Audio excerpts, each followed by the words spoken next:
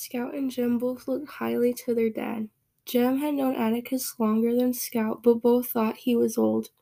Quote, Atticus was feeble. He was nearly 50. When Jem and I asked him why he was so old, he said he had gotten started late, which we reflected upon his abilities and manliness. End quote.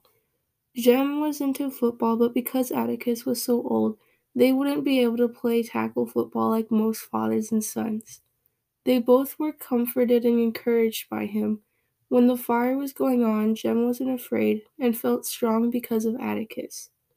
When Atticus talks to them after Aunt Alexandra's arrival and says, "It's not time to worry yet," or "Don't you worry about a thing," it relieves Scout.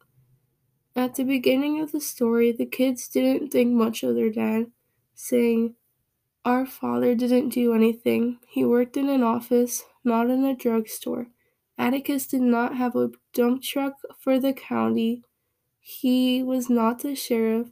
He did not farm or work in a garage, or do anything that could possibly arouse the admiration of anyone."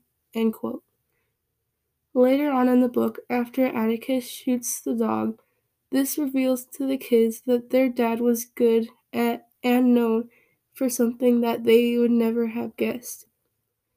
As time goes on in the book, the side characters were calling Atticus many mean things, and because Scout admired and loved Atticus so much, she would argue and fight to defend him.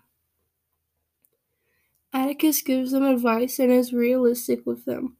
With that, he gives the kids a lot of tough love, especially Jem. When Jem was trying to get the letter to Boo and was caught in the act, Atticus argued with Jem, and Jem realized how smart his dad was.